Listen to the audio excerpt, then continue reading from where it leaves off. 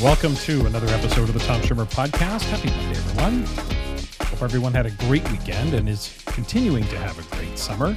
I know for some of you, summer is coming to a close in a couple of weeks, and for others, you're just finding your summer groove. But wherever you are in the summer stretch, I hope you're having a great time. We have had a stretch of glorious weather in Vancouver that I happened to be home for last week. So that was great, but I'm on the road today and again on the road for 2 weeks. Today I'm in Pasadena, Texas, and I'll be here today and tomorrow. Then I head to Rochester, New York for Wednesday and Thursday, a weekend in Chicago, the Chicago area for a Solution Tree meeting, and then it's Southern California on Monday and Tuesday, followed by Snowflake, Arizona. I love that. Snowflake, Arizona on Thursday, August the 3rd, then back home on the 5th. So for me, the crazy season is definitely underway.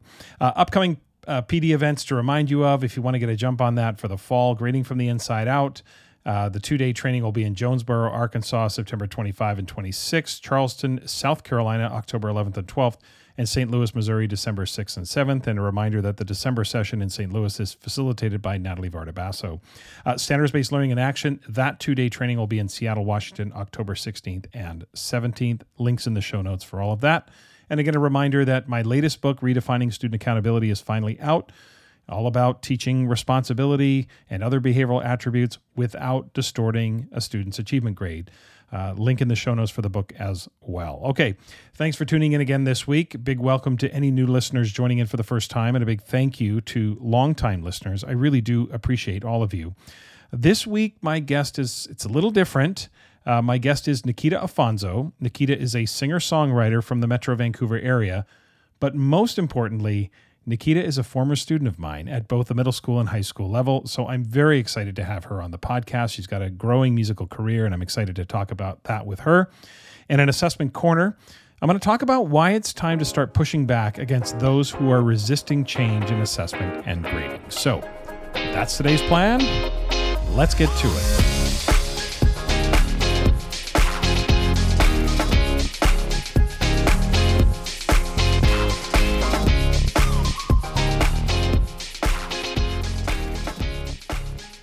My conversation with Nikta Afonso is coming up, but first, it's time for a Mindset Minute, and I want to open by talking about the biology of belief. Now, one of the most impactful books I've ever read about mindset was a book by that title, The Biology of Belief, and it was written by Dr. Bruce Lipton. Bruce Lipton is a renowned cell biologist, and the book was first published in 2005. Essentially, the book outlines the scientific discovery that all of the cells in our bodies are affected by our thoughts. Now, let me read you this from the introduction to give you kind of a sense of what the book is all about. Here's what Lipton writes in the introduction. Quote, "I came to the conclusion that we are not victims of our genes, but masters of our fates, able to create lives overflowing with peace, happiness, and love. I," Lipton writes, "tested my hypothesis in my own life after a nudge from my audiences who asked me why my insights hadn't made me happier. And they were right. I needed to integrate my new biological awareness into my daily life. I knew I had succeeded when on a bright Sunday morning in New Orleans, a coffee shop waitress asked me, 'Honey, you are the happiest person I ever did see. Tell me, child, why are you so happy?'" End quote. The pervasive sort of idea that, genes as destiny, that theory, according to Lipton, that sort of idea is that our inherited genetics represent our fate. And he highlights throughout the book this relatively new field in biology called epigenetics, which literally means control above genetics. And he goes into all of the scientific details around it in the book, and I'm not going to pretend to be able to repeat that for you here. If you're interested in reading the book, I would highly recommend it. But he talks about epigenetics, essentially, which again means control above genetics. So essentially, the book is about changing our thoughts so we can literally change our lives by changing our bodies. But here is a very important point that I think many people misunderstand about positive thinking. Now, clearly, positive thinking gets a bad rap in some places, and honestly, rightly so. All of this is just not about thinking positive thoughts. On page 97, Lipton writes this, quote, The mere thinking of positive thoughts will not necessarily have an impact on our lives at all. In fact, sometimes people who flunk positive thinking, he says, I love that, become more debilitated because now they think their situation is hopeless. They believe that they have exhausted all mind and body remedies. What those positive thinking dropouts haven't understood is that the seemingly separate subdivisions of the mind, the conscious and the subconscious, are actually interdependent. End quote. Now, Lipton goes on to explain this interconnectedness, that the conscious mind is the creative mind. It's the one that can conjure up all of the positive thoughts. The subconscious mind is a repository. It's strictly habitual. It will play the same behavioral responses to life signals over and over and over again. Now, here's the rub. The subconscious mind is 1,000,000 times more powerful than the conscious mind. Lipton states that if the conscious mind desires conflict with the programs in the subconscious mind will win. You can repeat as many positive affirmations as you want, but if the messages that have been programmed into us are the opposite, then that will undermine all of our best efforts. The main message of the book is that our positive and negative beliefs not only impact our health, but they also impact every aspect of our life. Lipton writes that our beliefs act like filters on a camera, essentially changing how we see the world. Our biology adapts to those beliefs. When we truly recognize that our beliefs are that powerful, we hold the key to freedom, he says. So all one has to do is think about the placebo effect. That whole phenomenon alone illustrates how powerful our minds can be. Lipton outlines this Baylor School of Medicine study that was published in 2002 in the New England Journal of Medicine, which essentially was looking at knee surgeries. And the pervasive thinking was that there's no such thing as a placebo effect in knee surgery. So Lipton outlines this story in great detail, but I'll give you the gist of it. What this one surgeon was trying to do in his study, his name was Dr. Bruce Mosley, was essentially find out which aspect of the surgery had the greatest impact. The patients in the study were divided into 3 groups. The first group had their damaged knee cartilage shaved. The second group had their knee joint flushed out. And the third group got fake surgery, where they went through the motions of the surgery, including the sedating of the patient, so they would think they received the surgery. And the results were absolutely wild. The groups who received the actual surgeries improved, but what was unbelievable was that the third group, the placebo group, improved just as much as the other 2 groups. The placebo patients did not even find out that they had fake surgery for 2 years. Anyway, it's incredible. I mean, I cannot recommend this book enough if you're just trying to understand the science behind what happens to our bodies when we think positively or we start to change the way we think. Anyway, like I said, I want to share a little bit about that book. It's called The Biology of Belief by Dr. Bruce Lipton. And it's very detailed, but it's a very accessible read about how our biology literally changes based upon what we are thinking and feeling. Our emotions are a reflection of what we are currently thinking, so we can change our emotions by changing what we think. That is the power of a positive mindset. 3, 2, 1.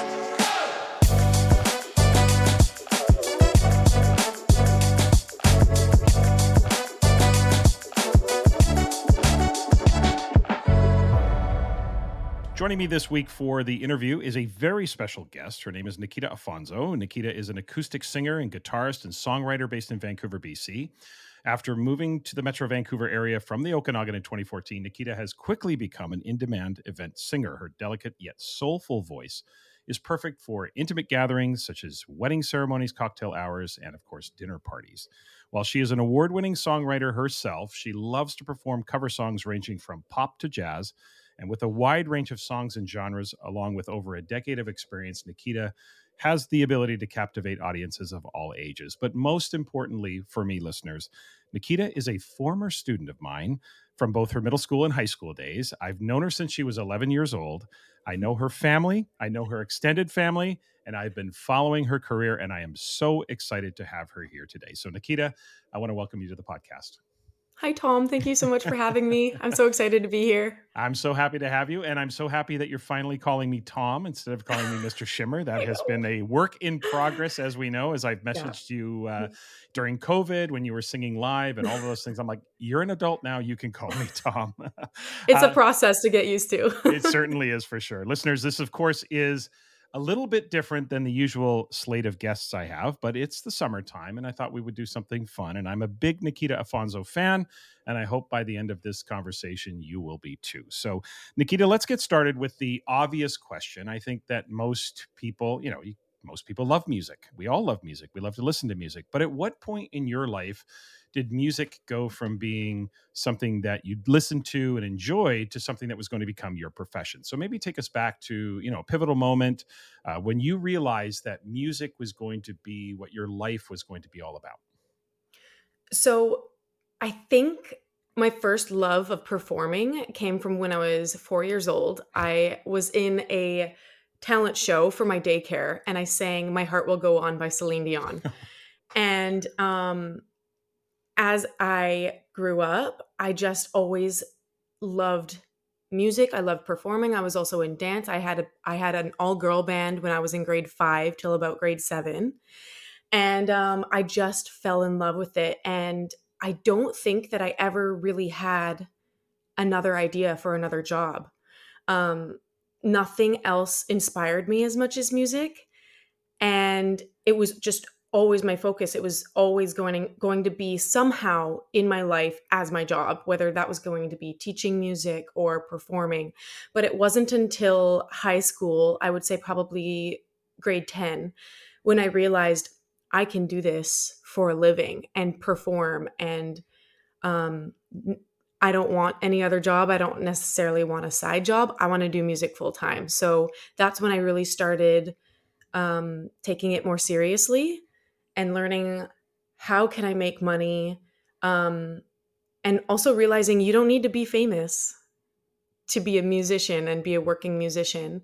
And yeah, so in grade 10, I started performing in festivals, coffee shops, basically anywhere that would have me, senior care homes, anywhere. Yeah. And I started building my repertoire, and then I moved to Vancouver, and eventually I was able to do it full time. Yeah.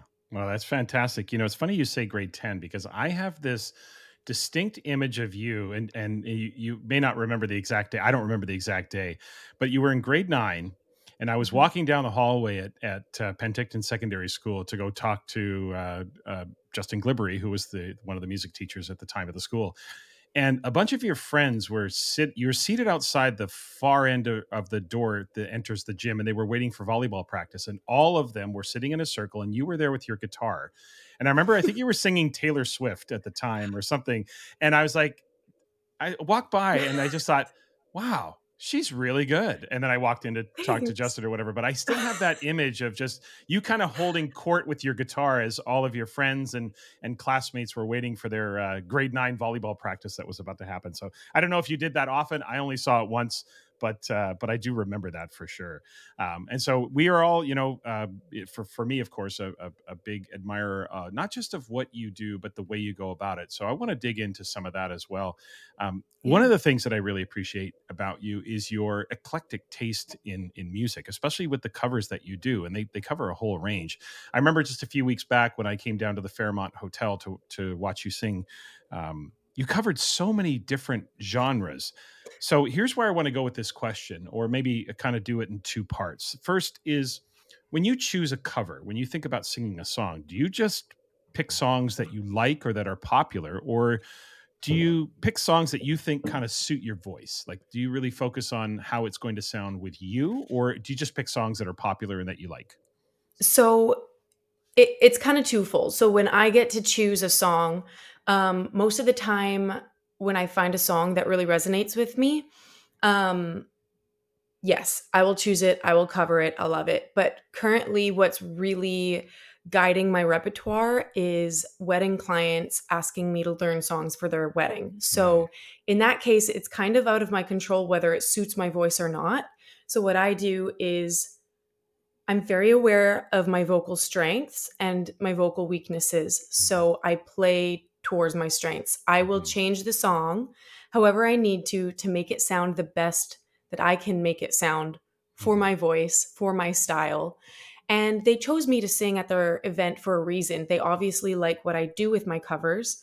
So I really just play into my strengths. mhm.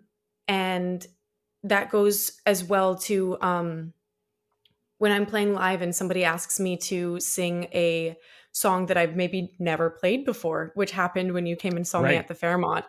I maybe played that song once or twice in my past, as opposed to like when I was a kid and I would sing it on the regular in karaoke. But Mhm. um, in the current years, kind of what I do is slow it down so that I can keep up Mhm. and keep the same sort of tempo. Um, and again, just kind of play to like the more delicate sides of my voice. I'm not a belting singer. I can't sing like Kelly Clarkson. I can't sing like Ariana Grande, but I know my strengths. I like that sort of whispery, Mhm. delicate side. So again, knowing my strengths and playing towards those, that's how I kind of take the song and make it my own. Yeah, and that's the second part of the question I wanted to ask you because listeners, just for your information, the song that was requested of Nikita was ABBA's "Dancing Queen," and I just thought I wondered how is she going to do this one, and because if I were to pick an artist that you remind me of, or the way that you sing, it would probably be Norah Jones. Norah Jones, one of my favorite Oh, singers, and thank just you. especially early Norah Jones when she had that sort of smoky, jazzy sound, and she is absolutely one of my all-time favorites. And you remind me of her, and she's not a belty kind of over-the-top vocals kind of singer either.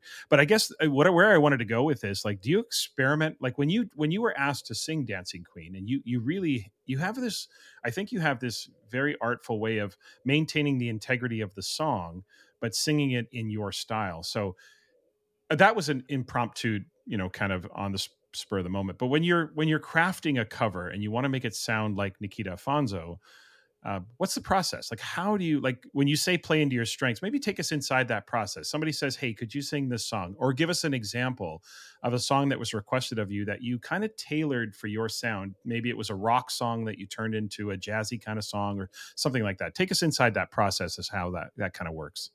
Yeah, actually this happened with a song very recently. The wedding that I played yesterday, I was actually asked to sing a theme song from an anime movie. Oh, And I had never seen the movie. I didn't really know the song prior to learning it. So I did my research. I listened to a bunch of different versions, and ultimately what I ended up doing is, because I was singing it for a wedding, I tried to make it as romantic as possible. So again, I kind of slowed it down, made it a little bit more delicate. But prior to deciding on that, I definitely tried different versions. So trying to keep it more upbeat and a little bit more lively. How did that sound? And tried it in different keys. hmm. And it's all really just experimenting till you find that sweet spot. And the sweet spot within how I sound and the sweet spot to make it fit within the type of event that I'm performing at. Because you don't want to sing something super delicate and soft for um, an event where they're wanting to, at a cocktail hour event or something where people want something more lively. It's not really Mhm. going to fit. So sometimes I actually even have songs where I have multiple versions of how I do it. Mhm. Valerie by Amy Winehouse is one of those, Oh. for example, or even Crazy. I have a soft and delicate version, and then I have a more lively version.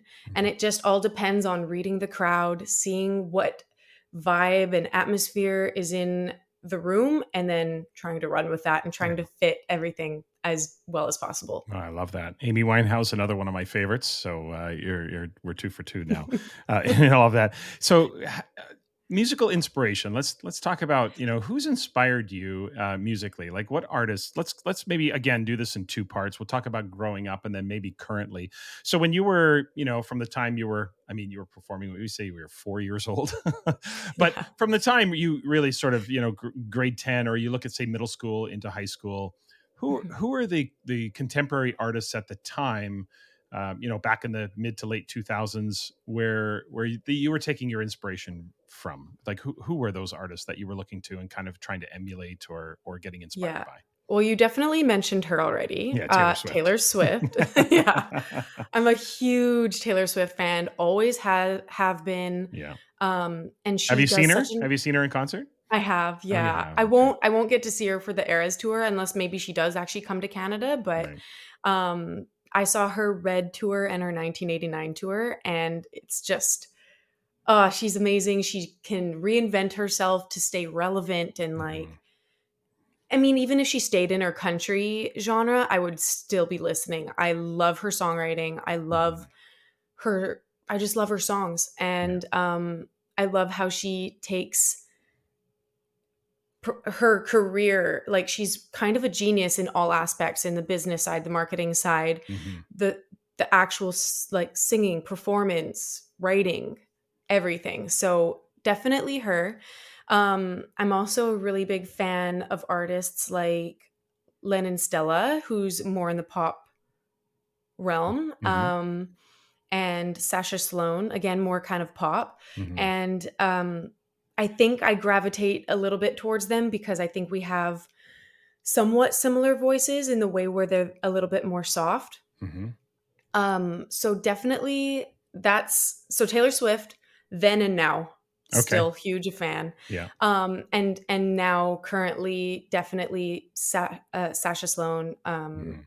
And also Casey Musgraves. Do you know Casey I Musgraves, the do. country singer? Absolutely. Yeah. I really like her. Yeah, I Yeah. really like her. Her Yeah. voice, Yeah. again, I think it's these female vocalists Yeah. that have these beautiful, delicate voices. And I'm like, Mhm. I want to sound like that. Yeah. I Yeah. want to sound like that. So that's what I gravitate to. And also, as I am in the type of career that I am in, a little bit so there's kind of two aspects to my job. There's the original stuff and then there's the event stuff. Right. And right now I'm really focusing on the events. And some people that really inspire me now are my local musicians, my friends that I've made since moving to Vancouver that are in the same industry. Mhm. They are trailblazers and I definitely look to them as mentors and I can learn a lot from them.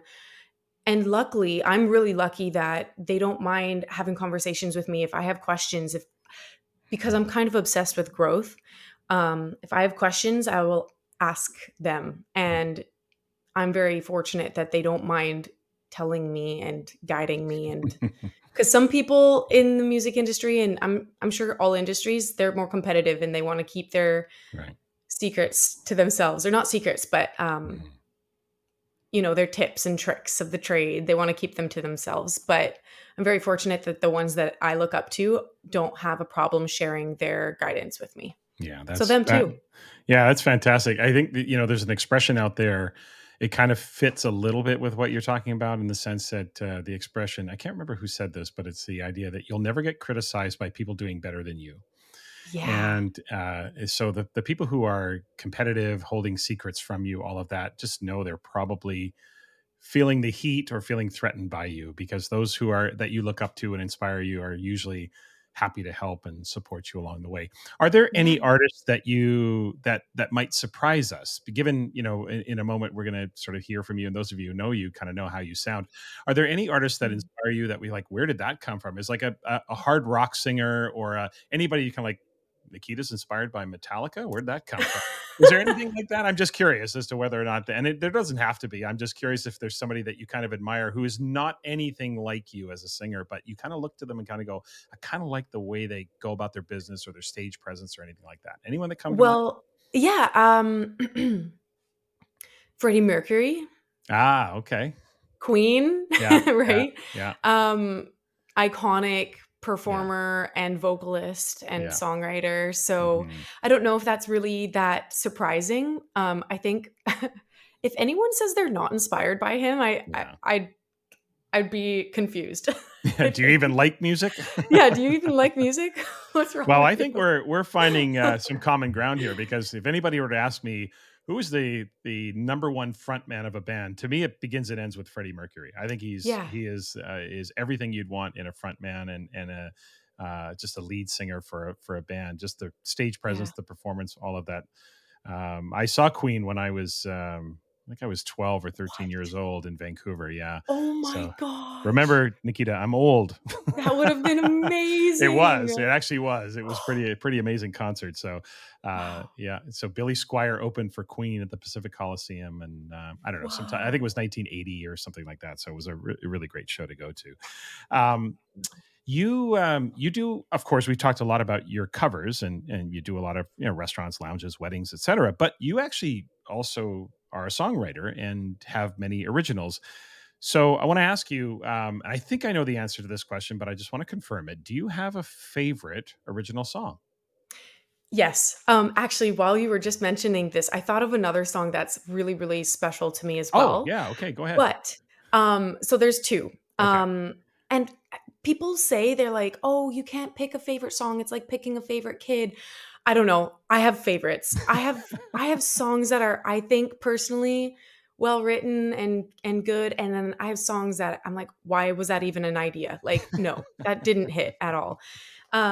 But I'll start with the song that I wrote with a friend of mine. His name is Ty Falcoa. Hmm. And both of us, as well as many, many, many people, have struggled with our mental health in the past. And this is a song that is really related to um, being unable to communicate with your peers or family how you're feeling and being able to um, express how you're feeling. And it's a song called I Don't Think I'm Doing This Right. If anyone's interested in that, you can Yeah. find it online.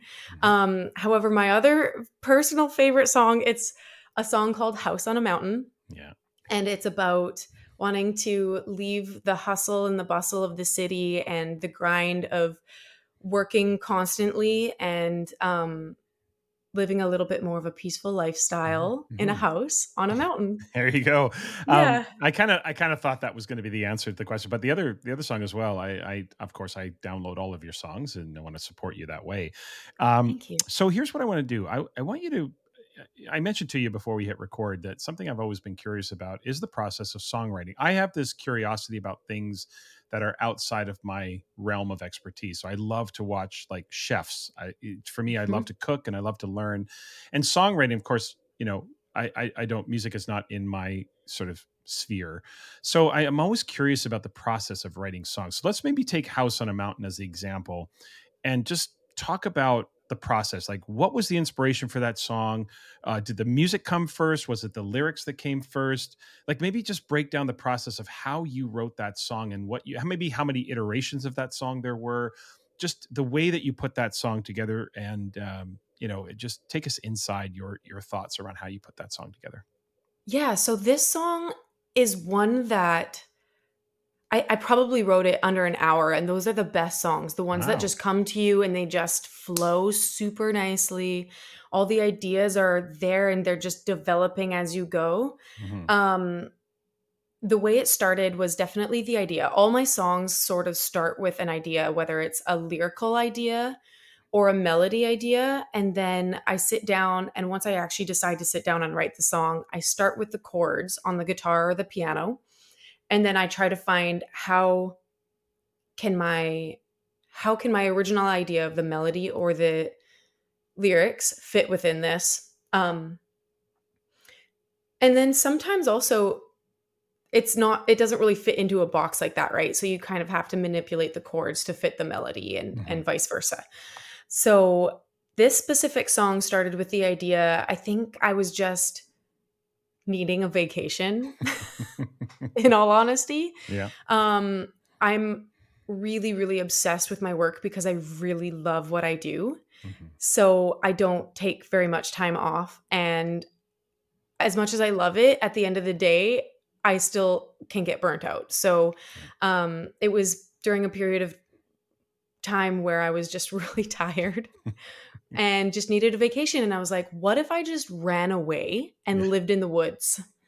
So that was the idea behind this song. And I haven't done that yet because I still love my job and I'll never do that until I retire, probably. But Yeah.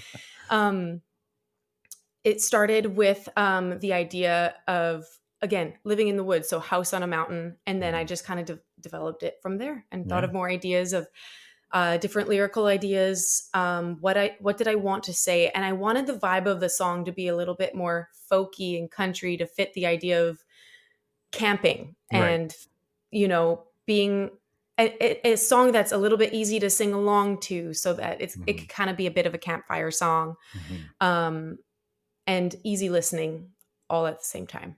I love that. Well, maybe one day you can have a house on the mountain as a vacation property for those opportunities That's the to get away. goal. That's the goal for sure.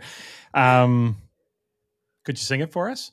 Yes, I would love to. Yeah, let's. I mean, I've All right. heard it. I have it on my in my Apple Music, but we'd love the listeners to hear the song. Thank you for letting me sing it. Sure. Okay.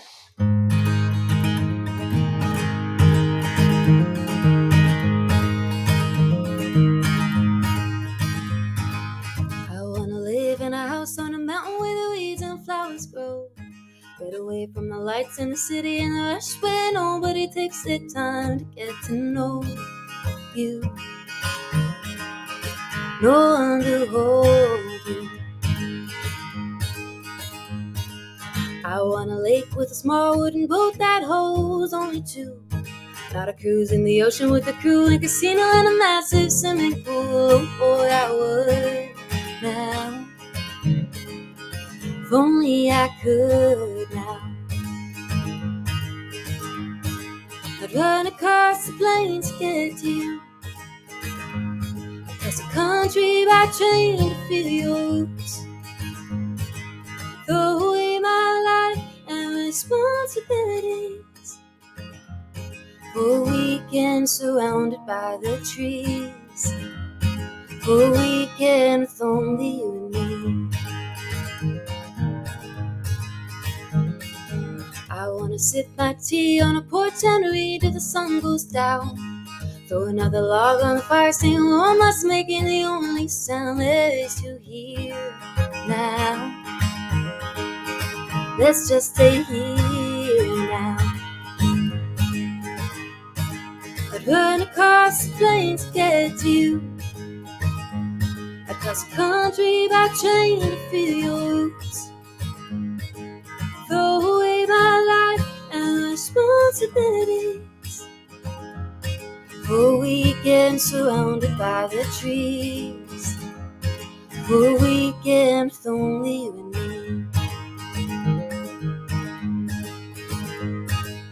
I wanna live in a house on a mountain where nobody knows my name. Throw away my phone for a home on a hill and waste away my days doing what I want. That's all that I want. I'd run across the plains to get to you. I'd cross the country by train to feel your roots. Throw away my life and responsibilities for a weekend surrounded by the trees. For a weekend with only you and me.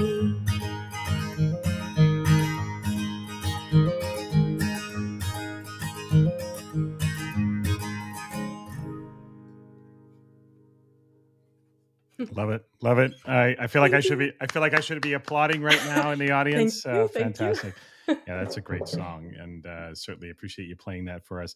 Nikita, as we finish up, this, of course, being predominantly an education podcast, and you obviously you're not in education, but I want to bring it back to education momentarily because if there's any music teachers out there listening, or maybe just teachers in general, for all of them who are listening right now, what advice do you have in terms of how we can continue to kind of nurture and sustain the creative fire within their students? What are some things that worked for you, or where your teachers along the way kind of kept that creative fire burning inside of you? And what would you say to educators out there who are trying to either instill or sustain that creativity in their students? Yeah, so I have two thoughts. Hopefully, I remember the second one once I'm done rambling about the first. But my first one was a lot of my teachers. There was Dr. Grant, Selwyn Verdivo, who was my guitar teacher, and Tracy Fair, who was my vocal teacher, Mhm. and Don Grant was my guitar teacher within the high school. All three of them didn't try to change me. They took what I was inspired by and passionate about and just helped develop that. They didn't try to steer me in a different direction.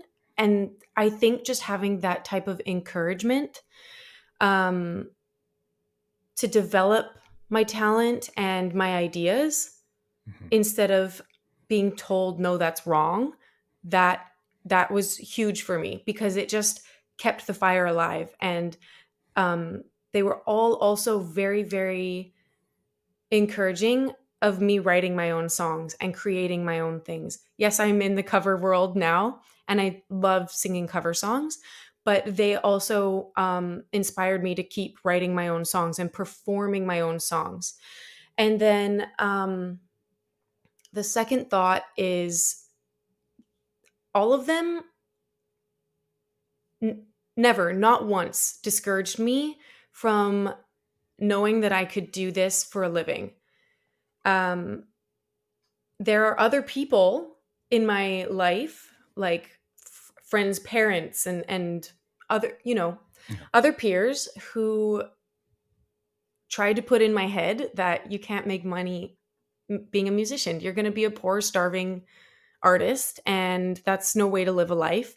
But these instructors of mine were always so supportive, and they really helped me get my feet off the ground. They helped me find places to perform. They helped me perfect.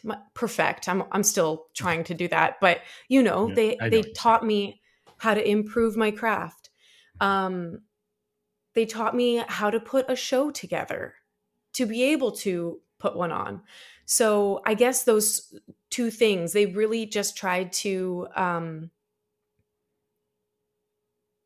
instill the idea that music for a job is can be a reality, Mhm. and they just encouraged me to develop what was already in me rather than try to change me. Yeah, that's Mhm. wonderful. I mean, I know personally two of the three people that you mentioned, and that totally checks with who they are. And Yeah. I'm not surprised that they were like that for you. Mhm. Okay, I've got three questions. Let's do a quick one here, real quick, before we get to the last two questions. I want to know if not music, what would have been your career choice? Yeah. What would you Okay. have done? Okay. So I'm not going to lie. I actually, when I was first starting out, I didn't have any backup plans, nothing. But then I moved to Vancouver and I realized, oh my gosh, this is hard. It's expensive. It's so expensive. um, like maybe I should have a backup plan or something like that. So Yeah. while I have never actually ran in that direction, I've always stayed with music. There are a couple different things that I have pondered. So I think I would try to dive into like the finance world. I Okay. like learning about um, investing and all that kind of stuff. And then also something that I've kind of been dabbling in a little bit is also working in the agency world. So it's still Okay. really related to music and the Mhm. arts, Yeah. but instead of the performance side of it, you're helping curate an event and hire other musicians. So who knows, maybe one day that'll be something that's a little bit more um, involved in my career, or in addition to music, Yeah. I will also be doing a little bit more of that. But for now, I just love where I'm at, and I'm trying to run with it for as long as I can. Fantastic. No, of course.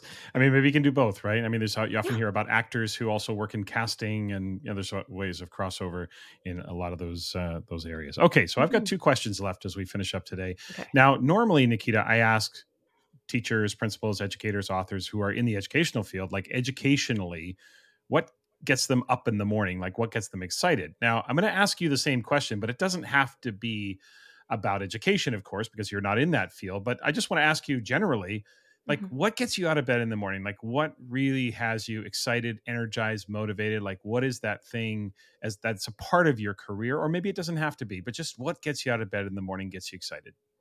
I'm I mentioned this earlier, Okay. actually. I'm really obsessed with growth, Okay. whether it's personal growth in my personal life Mhm. or in my career.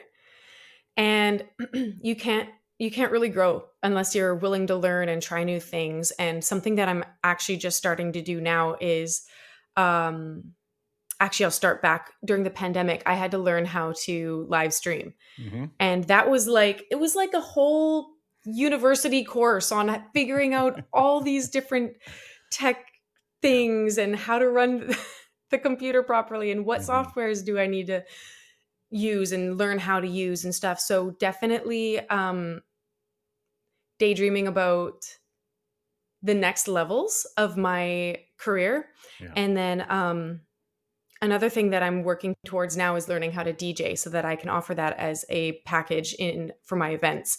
And so I think the idea of growth, it's so tied to learning and trying new things and learning new things. And yeah, that really excites me because Hmm. it's infinite. Like Yeah. you can just keep learning and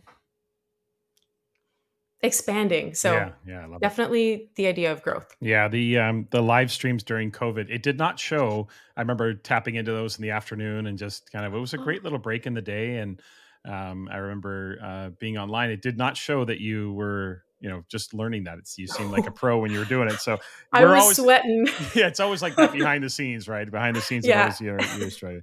All right, last one is always about food, just because I love food and fashion myself as a bit of a foodie. You, of course, we live in the same area. We live in the Metro Vancouver area. So I'm curious, Nikita, like, where's your favorite place to eat in Vancouver?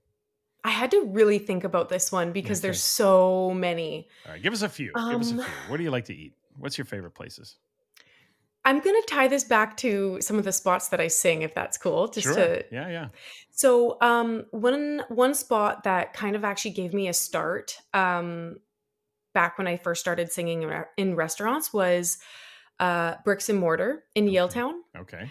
Um, and I love their food. Like Okay. I bring my family there when they're in town. Hmm. I'll say, "Hey, I'm playing at this place. Let's go." They have this amazing dish that I tried, and they are always changing their menu too. What So is it, there's always Nikita? something What is new the to dish? change. What is the dish? Oh gosh, I'm gonna butcher this. I don't Okay. remember the actual like name of the dish, but it was like a seafood dish with Oh, okay. chorizo, Oh, and it yeah. was a Okay. pasta, and Yum. everything they do is so good. And right now, my current like meal fixation there, it's just one of their appies, but they have burrata and Oh, bread, but it's like it's almost like a salad, and yeah. you just put it on the bread. Oh, it's so good. Yeah. So probably bricks and mortar, um, and then in Richmond, there's a spot that my husband and I really like. It's called the Catch, and it's right on the water. Oh, yeah. And we try to go there Mhm. whenever we can, and That's in Steveston, right? it's nice. Yes. Yeah, Steveston. Yeah, I've been there. Yeah, it's a good Hmm. spot for sure. Yeah, Hmm. you've mentioned some great places for sure. Listeners, for those of you who don't know, Yaletown is a repurposed warehouse district in Vancouver that has just a massive conglomerate of restaurants and bars, and it's a really kind of a go-to spot in Vancouver to if you want to go, just some great restaurants, some great places to eat there. So if you're ever in Vancouver, make sure you hit up Yaletown for sure. Any others, Nikita? Any other places you like to eat? I like, yes, so many, Yeah, I but I know. think I know. I'll just keep it to Keep it those there. two. Yeah, no problem. Yeah. That's great. Listeners, you can, and of course, should follow Nikita. She's on Instagram and Facebook. The handle is at Nikita Afonso. She's also on LinkedIn, but that is a work in progress, as I understand, Nikita. You're Yeah, just I'm sort of putting still that together. figuring out that Okay. profile. The website is www.nikitaafonso.com. Nikita, just quickly, if anyone out there wanted to book you, how would they do that? Would they go to the website? What's the easiest, fastest way to get a hold of you to try to book you for an event? So the easiest way would probably be go to my website and go to the contact form, and you Okay. can put your inquiry in there, or you can email me directly at nafonsomusic@gmail.com. Okay, we'll make sure that all of those links are in the show notes as well. And of course, listeners, you also need to seek out Nikita's music. Nikita, you are on Apple and Spotify. How do people find your music? Yeah, I'm actually on 99% of the streaming services. So Okay. if you have any other ones other than Apple and Spotify, Mhm. you can most likely still find my covers and my originals. And you just have to search up my name, Nikita Afonso, and I should pop up. Fantastic. Well, make sure we do that, listeners. Nikita, I'm just going to say, yeah, I'm really proud of you. I'm inspired by the way you've gone about this, and I'm really, really proud of what you've accomplished so far. Super excited to see where your career goes. Thanks so much for being here. I really appreciate it. Thank you for having me. I appreciate you having me. Thanks so much. This podcast is a proud member of the Teach Better Podcast Network. Better today, better tomorrow, and the podcast to get you there. You can find out more at teachbetter.com/podcasts. Now let's get back to the episode.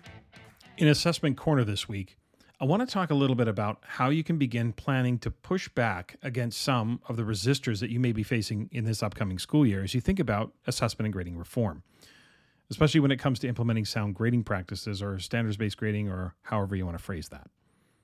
Too often as change agents, we're put in the position of trying to convince people to change. Now, obviously that comes with the territory of leading an initiative or trying to transform a current practice or practices into a new one. However, it's really easy for others to just passively sit back and, often without any substance, just say no or push back against an idea. I'll give you an example. A couple of weeks ago, I was working with a school district, and they were telling me that they were, not surprisingly, facing some resistance to standards-based grading. Now, what made this story interesting was that one of the resistors was quite public about his resistance. He happened to be a professor from a fairly high-profile local university. We're talking an Ivy League school. Now, his assertion, not surprisingly, was that he was against standards-based grading. Those leading the change were a bit stuck on how to respond to a college professor, especially one from an Ivy League school, because of that person's sort of status and stature in the community. Now, to be clear, this professor was not an education professor. They were a professor in an unrelated field. But obviously, education was a part of their realm because of their job. Now, my suggestion to them was to ask him to substantiate his claims, since that would be what he would expect from his students. And so here's what I suggested they say, and I'll phrase it as if I was talking to the professor himself. Okay, I would say something like this. You're a professor, so obviously you value research and the idea that any claim must be substantiated with evidence. So the question I would ask you is, upon what research are you basing your resistance?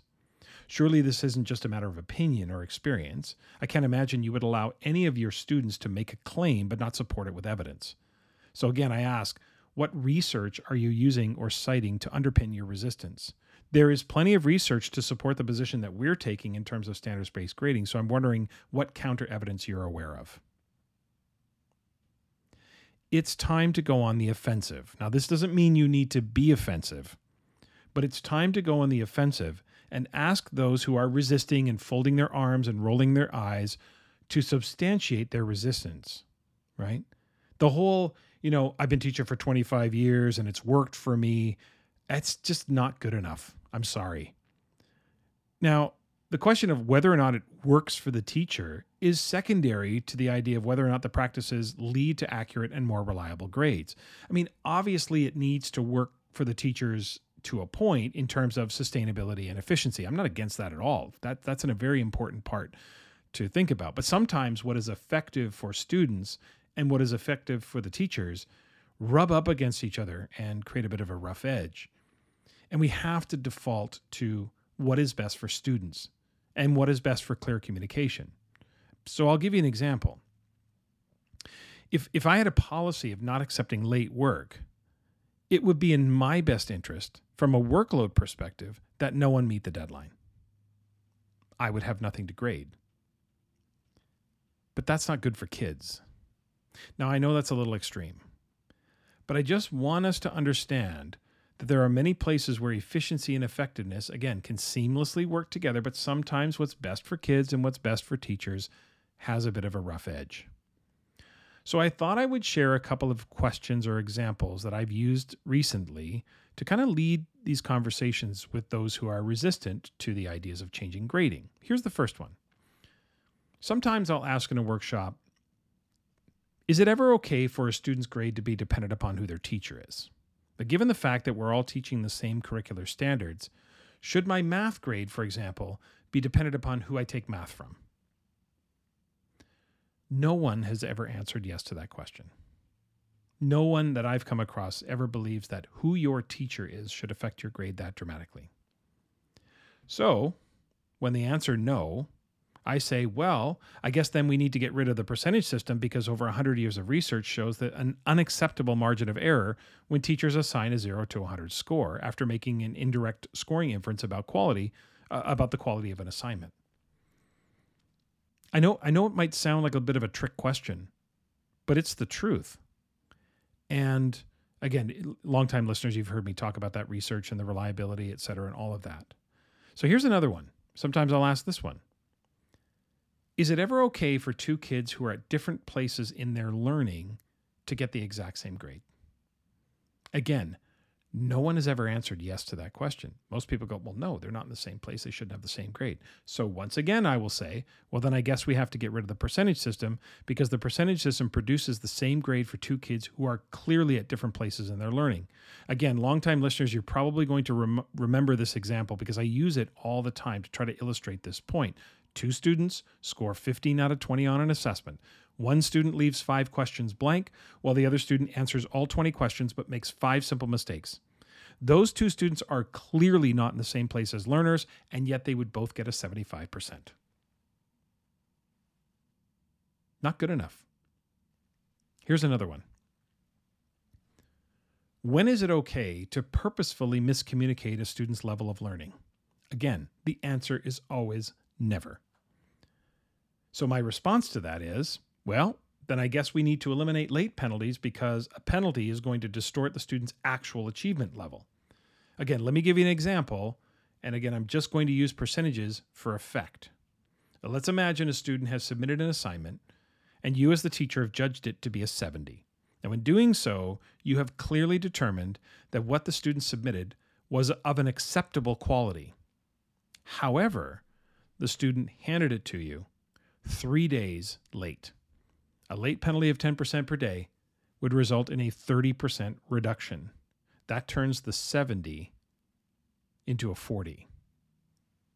So the teacher, knowing that the student's assignment was of an acceptable quality, would purposefully enter a score that says it's not. Like, honestly, I don't know how we got away with this for so many years. My point in all of this is that we have to start pushing back and stop allowing people, like I said, to just fold their arms, roll their eyes, and sit passively or be inactive in pursuit of more accurate and sound assessment practices. As I've said many times before in the past, I say it publicly all the time, there are so many educators who would not accept these practices if it were being done to them rather than by them. Imagine a teacher's performance appraisal being done by the principal. Imagine it being lowered not because the teacher is less of a teacher, but because the teacher is disagreeable during faculty meetings, right? They're not less of a teacher. They're just lowered because they have a poor attitude in a faculty meeting, or they're a bit argumentative, in those meetings. If that happened to you, you would look the principal square in the eye and ask, what does my attitude in a faculty meeting have to do with my ability to teach? I mean, imagine if the principal said, well, I'm just trying to teach you to be a more respectful colleague. Look, I don't know anyone who would accept that. Now, you might not have a choice if that's your system, but you certainly wouldn't go home happy or inspired or feeling supported. You don't have to be rude. You don't have to be disrespectful. But it's time for those who are resisting what is a clear and obvious need in our education systems to bring a little substance to their resistance. Should suggest to them, if you've got research that tells us we're wrong, then bring it forward. Share it with us. Tell us where we've gone sideways. But if this is just resistance because we don't want to make the effort to change, then for me, again, not good enough. Bring it back to their students and ask them, would they accept any sort of unsubstantiated claims from their students? I don't think they would. Now, you know your relationships with your colleagues, and you know the level of finesse that's going to be required to navigate these kinds of conversations. So think that through. It's very important. You're not trying to damage relationships or anything, but just know that it is time for the resistors to put their money where their mouths are and add at least some substance to their resistance. I mean, for decades, we've known that moving toward more sound and accurate grading practices is the most favorable course of action when it comes to assessment and grading reform. 3, 2, 1, go!